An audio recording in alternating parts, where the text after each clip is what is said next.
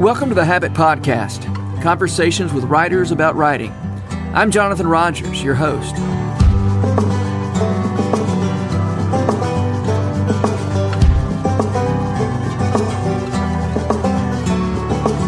The Resistance is a podcast in the Rabbit Room Podcast Network, hosted by my friend Matt Connor. In every episode, Matt talks with writers, musicians, and other makers about how they deal with resistance, that inner force of opposition that makes it hard to fulfill one's calling, that causes writers not to write, painters not to paint, entrepreneurs not to start new ventures. Matt is an excellent interviewer, and he rounds up some incredible guests. One of my favorite episodes is his conversation with Jericho Brown, who won the Pulitzer Prize for Poetry earlier this year. I told you Matt gets some incredible guests. Matt was kind enough to let me rerun that episode of The Resistance as this week's episode of The Habit. You can hear the rest of Matt Connor's great interviews by searching for The Resistance wherever you get your podcasts. I can't write for other people, but I can be enchanted and enlivened by the fact that I don't know who my poems might touch.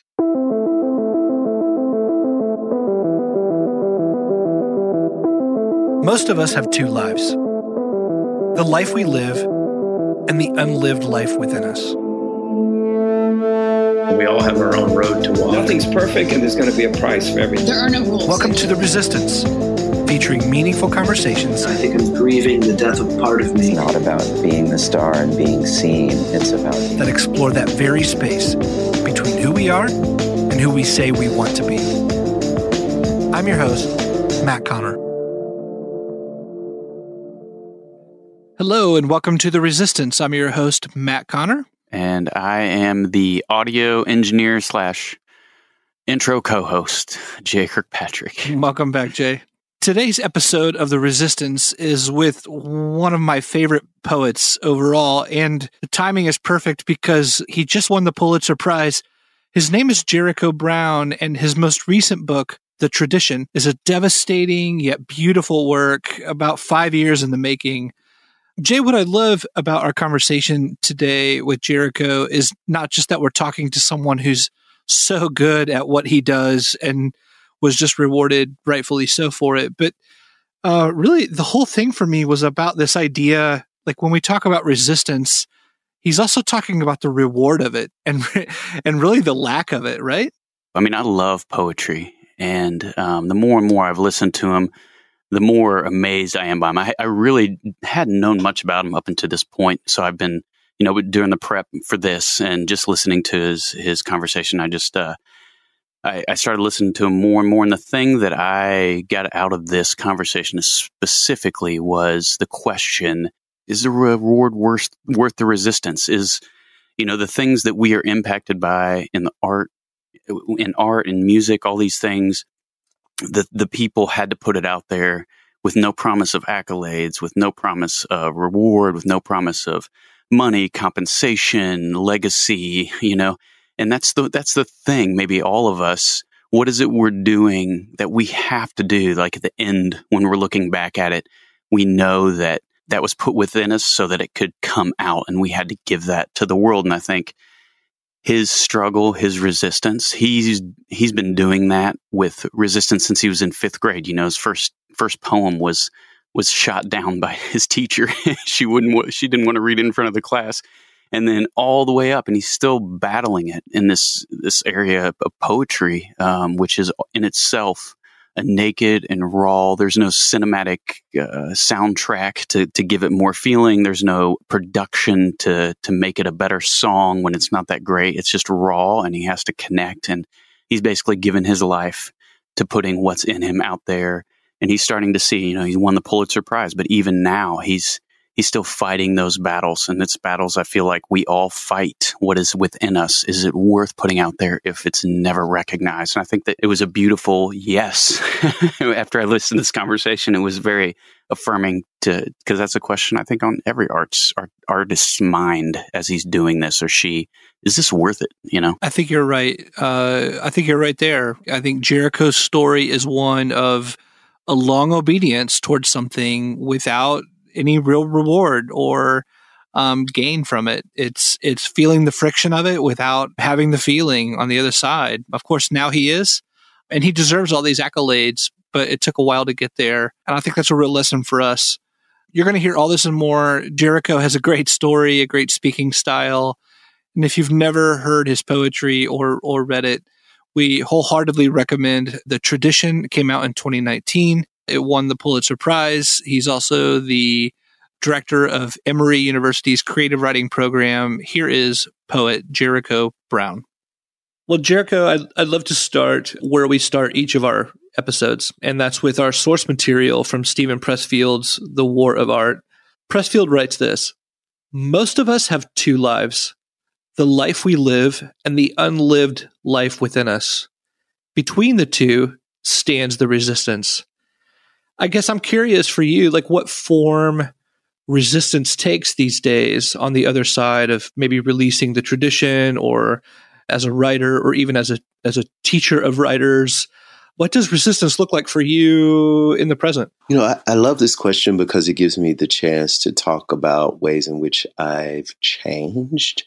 I think I'm just much more realistic about who I am and what I'm going to do and the purposes of what poetry can do in people's lives. It's important to me that I pay attention to my past and my present, and that I have an understanding that poetry really did make a difference in my life. And by that, what I mean is that there are real live, 100% on the ground poems that I have read that changed my mind about how I was living, and that changed my actions. Poems that I've read that made me a better man. And so I do think that's possible for poetry, but I think that happens to a person who's open to the poem. And I think I was always a person looking for that. I wanted growth from my literature. And so that's what I got. And there's sort of this expectation that poetry, and I think it's really too bad that poetry has to carry so much because of what poetry can do in an individual. People want that to be something poetry can do for masses, but poetry does not work on masses in that way because it's not a Hallmark card. It's not a political speech. Poetry has to be more complex than the Hallmark card, and it has to tell truth at every inch. In ways that the political speech cannot tell truth. So when I think about resistance today, and I think about what I'm trying to do with my work and what I hope my work does for me, I'm thinking about my work altering my life. I'm thinking about the ways in which my work allows me to interact with institutions, with capitalism, with a government who very clearly, a nation where I am a citizen, but clearly doesn't want my citizenship, with my family. I've always had a fraught relationship with my family. Those kinds of things, Matt, are what my poems allow me. They allow me an opportunity to be myself and to look at myself, be myself. And because I can look at myself, be myself through my poems, I can correct some things, and I can pay attention to ways in which I've capitulated to systems that are not of use to me. But I can also pay attention to ways in which I have thrown those things off, ways in which I've rebelled against those systems. And that's what poetry, I think, does for everyone. It's also the reason why people are afraid of poetry. You know, if you go through your entire life doing what this culture tells us to do, this culture tells us not to be vulnerable and not to be intimate. Everywhere you turn, from our music to our movies, you don't want to be made susceptible. And you and I know that this is hugely problematic because if you're not vulnerable, then you never fall in love. What I love about poetry is that it asks for our vulnerability. That's great art. Great art asks for our vulnerability. It asks that we participate. Sort of the difference between watching Madea Goes to Jail and watching Moonlight. You have to participate when you watch Moonlight. You're in it. Yeah. It doesn't just work on you. You work back, right? And at some point, you have to look at yourself and look at what you believe and look at what you think. And you have to evaluate that. What is the use of that particular thought? So, that's a long answer to say that that's how I think about resistance. And that's what I think resistance is. I think everything we do has to start on the individual and personal level. And that's what my poems allow me. And that's what the poems I love allow me. And that's what I hope, though I can't make it happen, but I do hope that that's what my work does in other people. Of course, I can't think about other people when I'm writing my poems. If I were to do that, then I would be in the realm of writing political speeches. When I'm writing my poems, I have to think about the history of poetry and what I need, but I can't think about satisfying folk. It sounds as if you would say even the craft itself is painful. And of course healing too, but that there's a level of pain involved even in choosing this as a medium. I think that poets are necessarily the outcast in our society. If we look at the history of poetry in the English language, I mean, in any language really, and if we look at the history of poetry and of poets and what they do and how their work is treated and how they are treated, I think there's something to be said for the way that they stand in society. Even at the level of falling in love, at the level of dating. If you meet somebody and they ask you, what do you do? And you say, you're a poet, they look at you crazy. This happens to me. Like, people are like, what do you do? People who thought they were going to get some will ask me, what do you do? And I say, I'm a poet. And they say, okay, for real though, what do you do? They think I'm lying. So I think, and I really do believe that's because of where I'm supposed to be. I cannot write the truth. I cannot make use of language in new and subversive ways unless I'm sort of standing inside the culture and also at the same time on the rim of the culture. And, folk don't like people standing around on the rim. What are you doing over there? So, yeah, that's painful. It's difficult, but it's also what I signed on for. And I'd rather be a part of that lineage than be a part of a present tense lineage. I feel like there are poets in this country who are doing, I just gave a reading, talk about a person really speaking from the margins for her whole entire life. I just gave a reading with Naomi Shihab Nye, who's been a huge influence for me and for my work and for young people all over this country.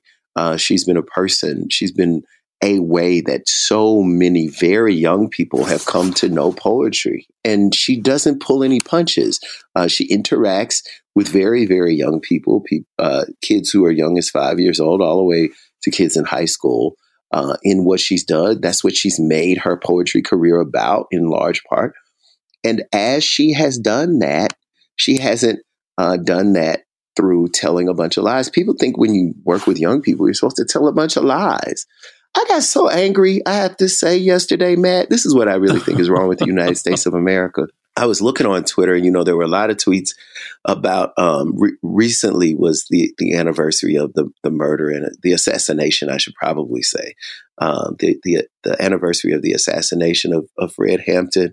And, when you look at what's trending, that's on there because a lot of people are tweeting about it. And I clicked it. And before you can get to the tweets about Fred Hampton and his assassination this many years later, before you can get to those tweets, you get a kind of a message from Twitter that you have to click. And that message says, this may contain sensitive material. And I'm thinking to myself, this is American history. This is literally what happened. Yeah. The government killed a man because the government feared him because he told the truth all the doggone time. So yes, of course it's painful. It's painful to be in that position because you'll be misunderstood. But everybody's going to get misunderstood. It's just the poet knows that that's going to happen to him or her. You talk about poetry almost in a way that someone may talk about biblical prophets as part of a lineage, as standing both in and outside, as part of the critique, the always outsider status. Do I? Yeah. Does that, you didn't say biblical prophet, but does it feel maybe that way to you in some way? I've never thought about it. I do think poets end up speaking to the spiritual realm of a person's life, of my life. I know poets have spoken to the spiritual realm of my life, but I've never thought about it in terms of biblical prophets, although poets in many countries of this world are persecuted, tortured, and imprisoned in the same way that prophets would have been. So, yes.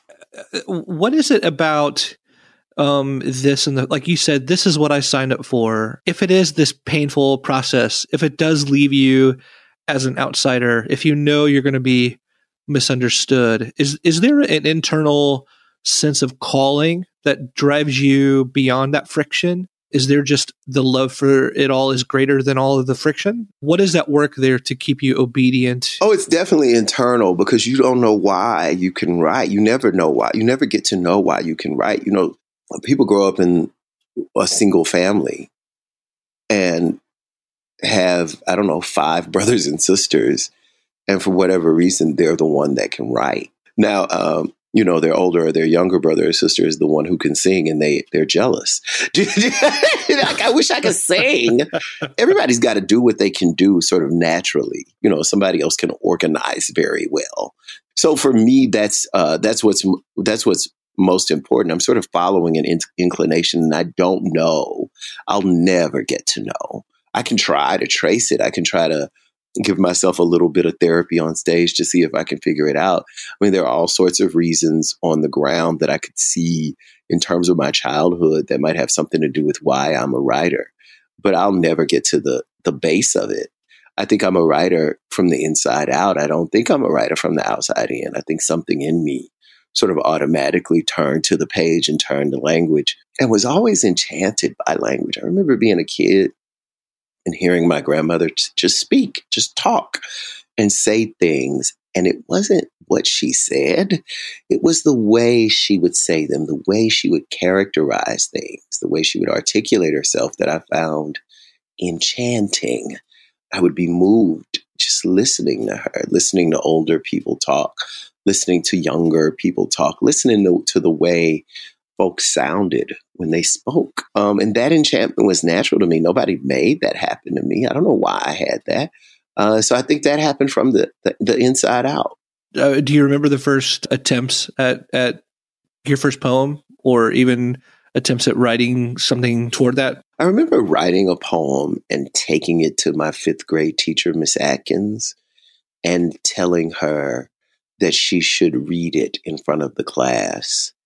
And I remember her sort of somehow or another putting me off, sort of delaying her doing what I had asked her to do. And then maybe sometime in that same week, me going back to her, but it could have been in that same class, right? Me going back, it was all day, those classes. What do people think? Anyway, this is 5th grade, by the way. Yeah. Me going back to her and saying, hey, when are you going to read that poem? Did she ever read it? I remember her turning to me and saying, it's not very good. And I remember thinking, what do you know? I mean, like, I had been reading so much poetry. I was like 10 years old, and I felt like I had read all the poetry, Matt. So I really thought I was ready. Like, I've been reading poetry since I was very young. I mean, I would say definitely was deep as a poetry reader at the age of 8 years old. Wow. Walking home from a school that passed the library and stopping at the library instead of going all the way home, or having a mother who would take me and my sister to the library when she needed to go run errands and couldn't be with us, and understood that the library was she's an improvisational genius. She understood the library was the best daycare there ever was, because there was nothing there but books. So we would go in the library, and I wanted to read poems all the time because they were so short. I wasn't intimidated by them. I also wasn't under the impression that I had to know what was going on in every line. I didn't think I was supposed to know because they were poems. So I could read in this distracted way where I just sort of got excited about this or that image, or this or that piece of saying, this or that piece of way of saying. When I was a kid, I wrote this poem after having that experience, because, that was 3rd and 4th grade. By the time I was in 5th grade, I was writing poetry, man. But, of course, looking back now, it couldn't have been very good. but I still felt like I thought I could really write. And so she told me it wasn't Miss Atkins. She told me, I wish I knew Miss Atkins' first name so I could front her ass out.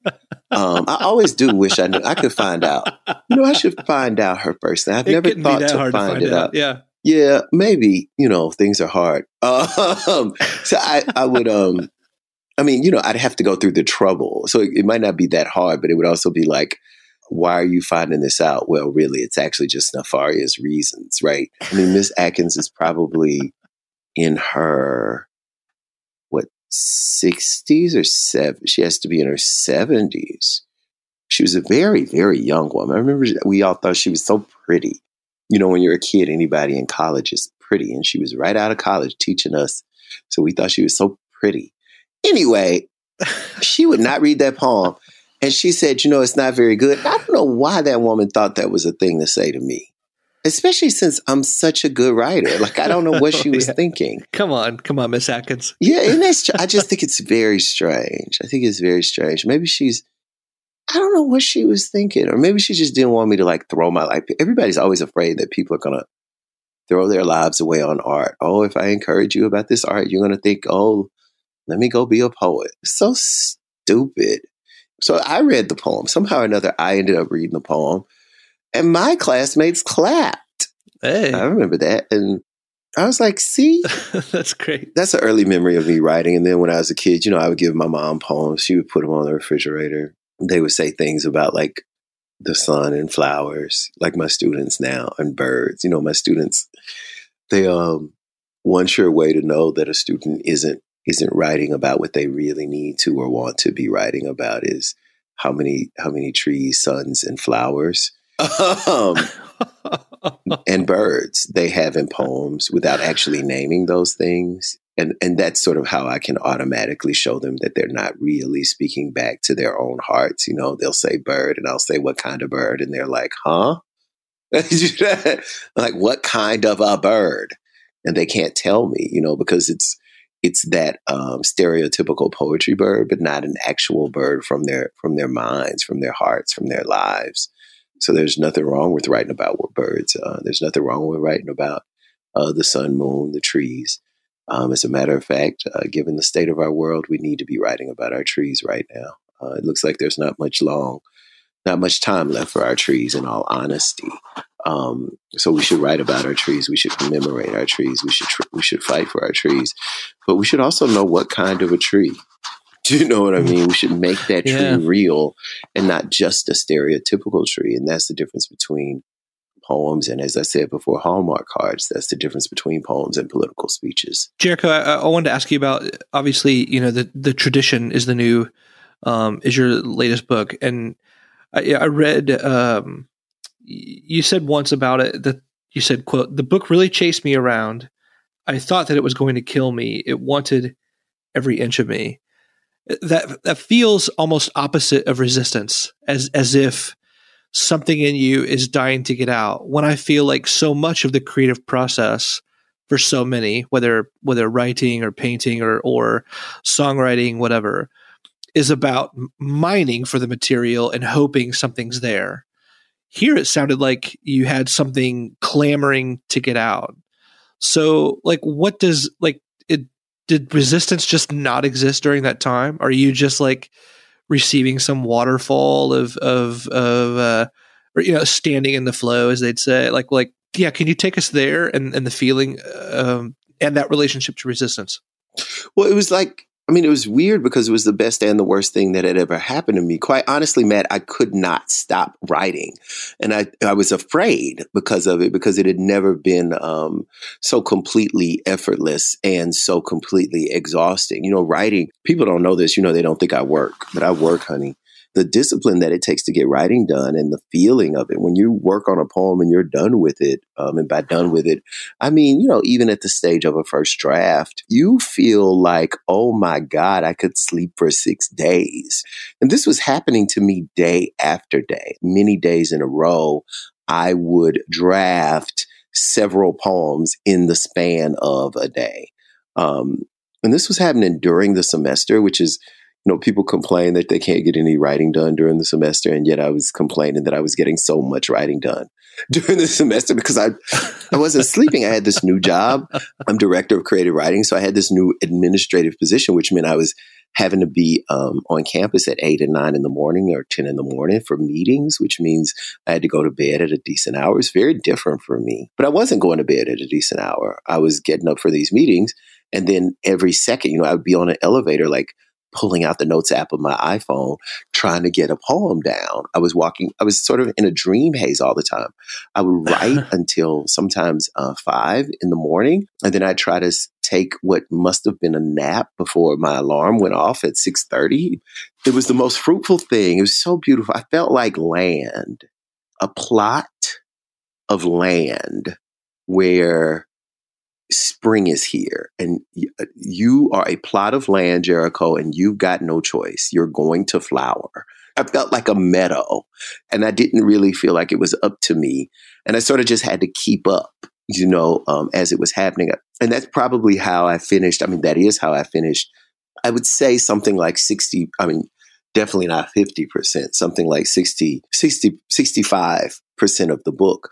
I've written a lot of the book sort of through the years since my last book came out in 2014, and somewhere between 2014 and 2000, I would say, 17, I had written probably 40% of the book, and I was slowly, as I do, like getting poems done, not really rushing myself, and then suddenly, I think I wrote most of the tradition between Thanksgiving of 2017 and Martin Luther King Day of 2018. I when the holidays came and we weren't in session in the semester, I was really I just gave my life to it. And I was like, it's here, so I better finish it. I remember in November calling my editor and saying, Michael, I think I got something. And he had been bothering me too. He had called me in August, and then he called me in September, and then he called me in October. And each time he was calling me, he was like, do you have anything? And I was like, no. I was really getting frustrated. I was going to fight him because he was making me so angry. I'm a slow poet, Matt. So I was already very like, leave me alone. I'm trying to write my book here, and I don't need you rushing me. And then November came, and I called him, and he was like, no, I called you and I asked you, But I sent him some poems that I had been working on. He was like, oh my God, when do you think you're going to finish? I was like, at the rate I'm going? So then, I got it done. I was done with this thing in 2018, all of a sudden, in ways I really didn't think I would be done until, at the earliest 20. Things worked out. And for whatever reason, I really think, quite honestly, Matt, I really think it was because, I usually write because I'm in some situation that is prohibiting my writing. I remember when I was in school, whenever it was time for finals and I was supposed to be studying something else, I would suddenly have all these poems to get done. So one of the things that was happening that I think made for me writing all these poems is that I was reading a bunch of fiction that I had to read because we were hiring a fiction writer at Emory. And so I read more books of fiction than I had ever read in my entire life. And there was something about it that was very beautiful, but something about it that just kept getting on my nerves. Do you understand what I'm saying? It's like, poetry is so lovely, a genre. You sort of know, dealing with a book of poetry, I would say 3 pages in, you sort of have an idea, this is the world.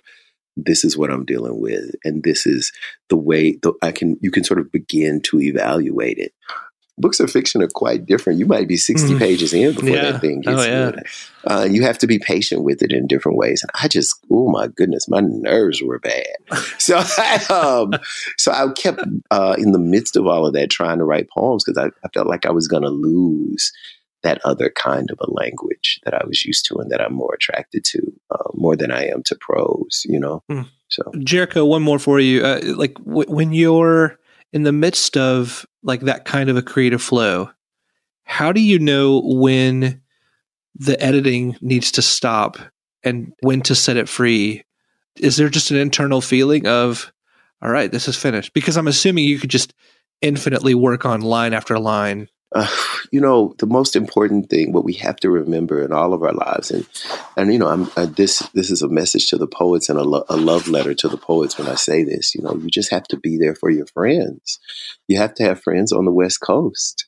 You have to be on the East Coast, working at 3 a.m. and have a friend who stays up late, who lives on the West Coast, who's a poet, and who can look at something and tell you to leave it alone. And if you're on the West Coast, you have to have a friend in Hawaii. Do you understand what I mean? That sounds sort of glib, I guess, but it's true. I mean this about community. I mean this about friendship, that we have to be there for one another. We have to realize that people are there for us. We have to allow ourselves to get and to have and to get and to use help. I do this by myself. I write these poems, but then again, I don't do this by myself. I work within a community that goes back as far as Gwendolyn Brooks, as Phyllis Wheatley, as Milton. I have a community. There are people that I come from that have given me some example of how to do this. I have poems that were written long, long before I was born that work as my guide. And I have a present tense, today, now, current community. I have poets all over this country and this world who love me. Some people who have never met me. Me knowing this is the very thing. I can't write for other people, but I can be enchanted and enlivened by the fact that I don't know who my poems might touch. I gave a reading last night. It's really beautiful. This is hard for me to talk. I hope I don't start crying in the middle of the podcast. Oh, my God. It was really beautiful. This young man, he's in college here. I gave a reading at the University of Maine, Farmington. The young man comes up to me to sign books after the reading, to sign his book after the reading. He says, I have your book for class, but can you sign this one to my mother? She loves your poems. And I'm going to give her this one. And so I signed the book. I'll never forget. I signed the book to Julia. And after I signed the book to Julia, I was thinking, wow, like Julia's this kid's mom and she's reading my poems and this kid is reading my poems. And I can't hope for anything better in that world. Mm. That's 2 generations of one family. Yeah. Who would have thought? And so that's an energy. That's an energy that I get. I am living on that. I can't touch it. I don't know it's there. Every once in a while, I might get some glimmer about it, about its existence. But we are living on, all of us, not just me. I mean, sometimes it can be made more evident to me. But, my dad used to say this thing, and we don't know whose prayers are getting through. We don't know whose prayers we're living on. And there are prayers that were prayed for me even before I was born. There are people who thought about the fact of my existence, the possibility that I could have that maybe they did not have. Know maybe about it with my ancestors, right? And I think that's the energy on which I live. I live on other people's prayers. Mine help. The fact that I feed myself and try to stay healthy helps. The fact that I take care of myself helps. The fact that I find time for prayer and meditation helps. But I also have the energy of people I'll never know and I'll never meet. And I depend on that. And I'm aware of that. And I think the more that we're aware of that, the better we can live, the better we can understand that we're not doing anything we're doing alone. And so the way you're done with a poem, to answer your question, is that you reach out to people and you ask them to read. I mean, you quite literally ask for help and you allow people to help you. And sometimes that help is present and sometimes that help is somehow otherworld.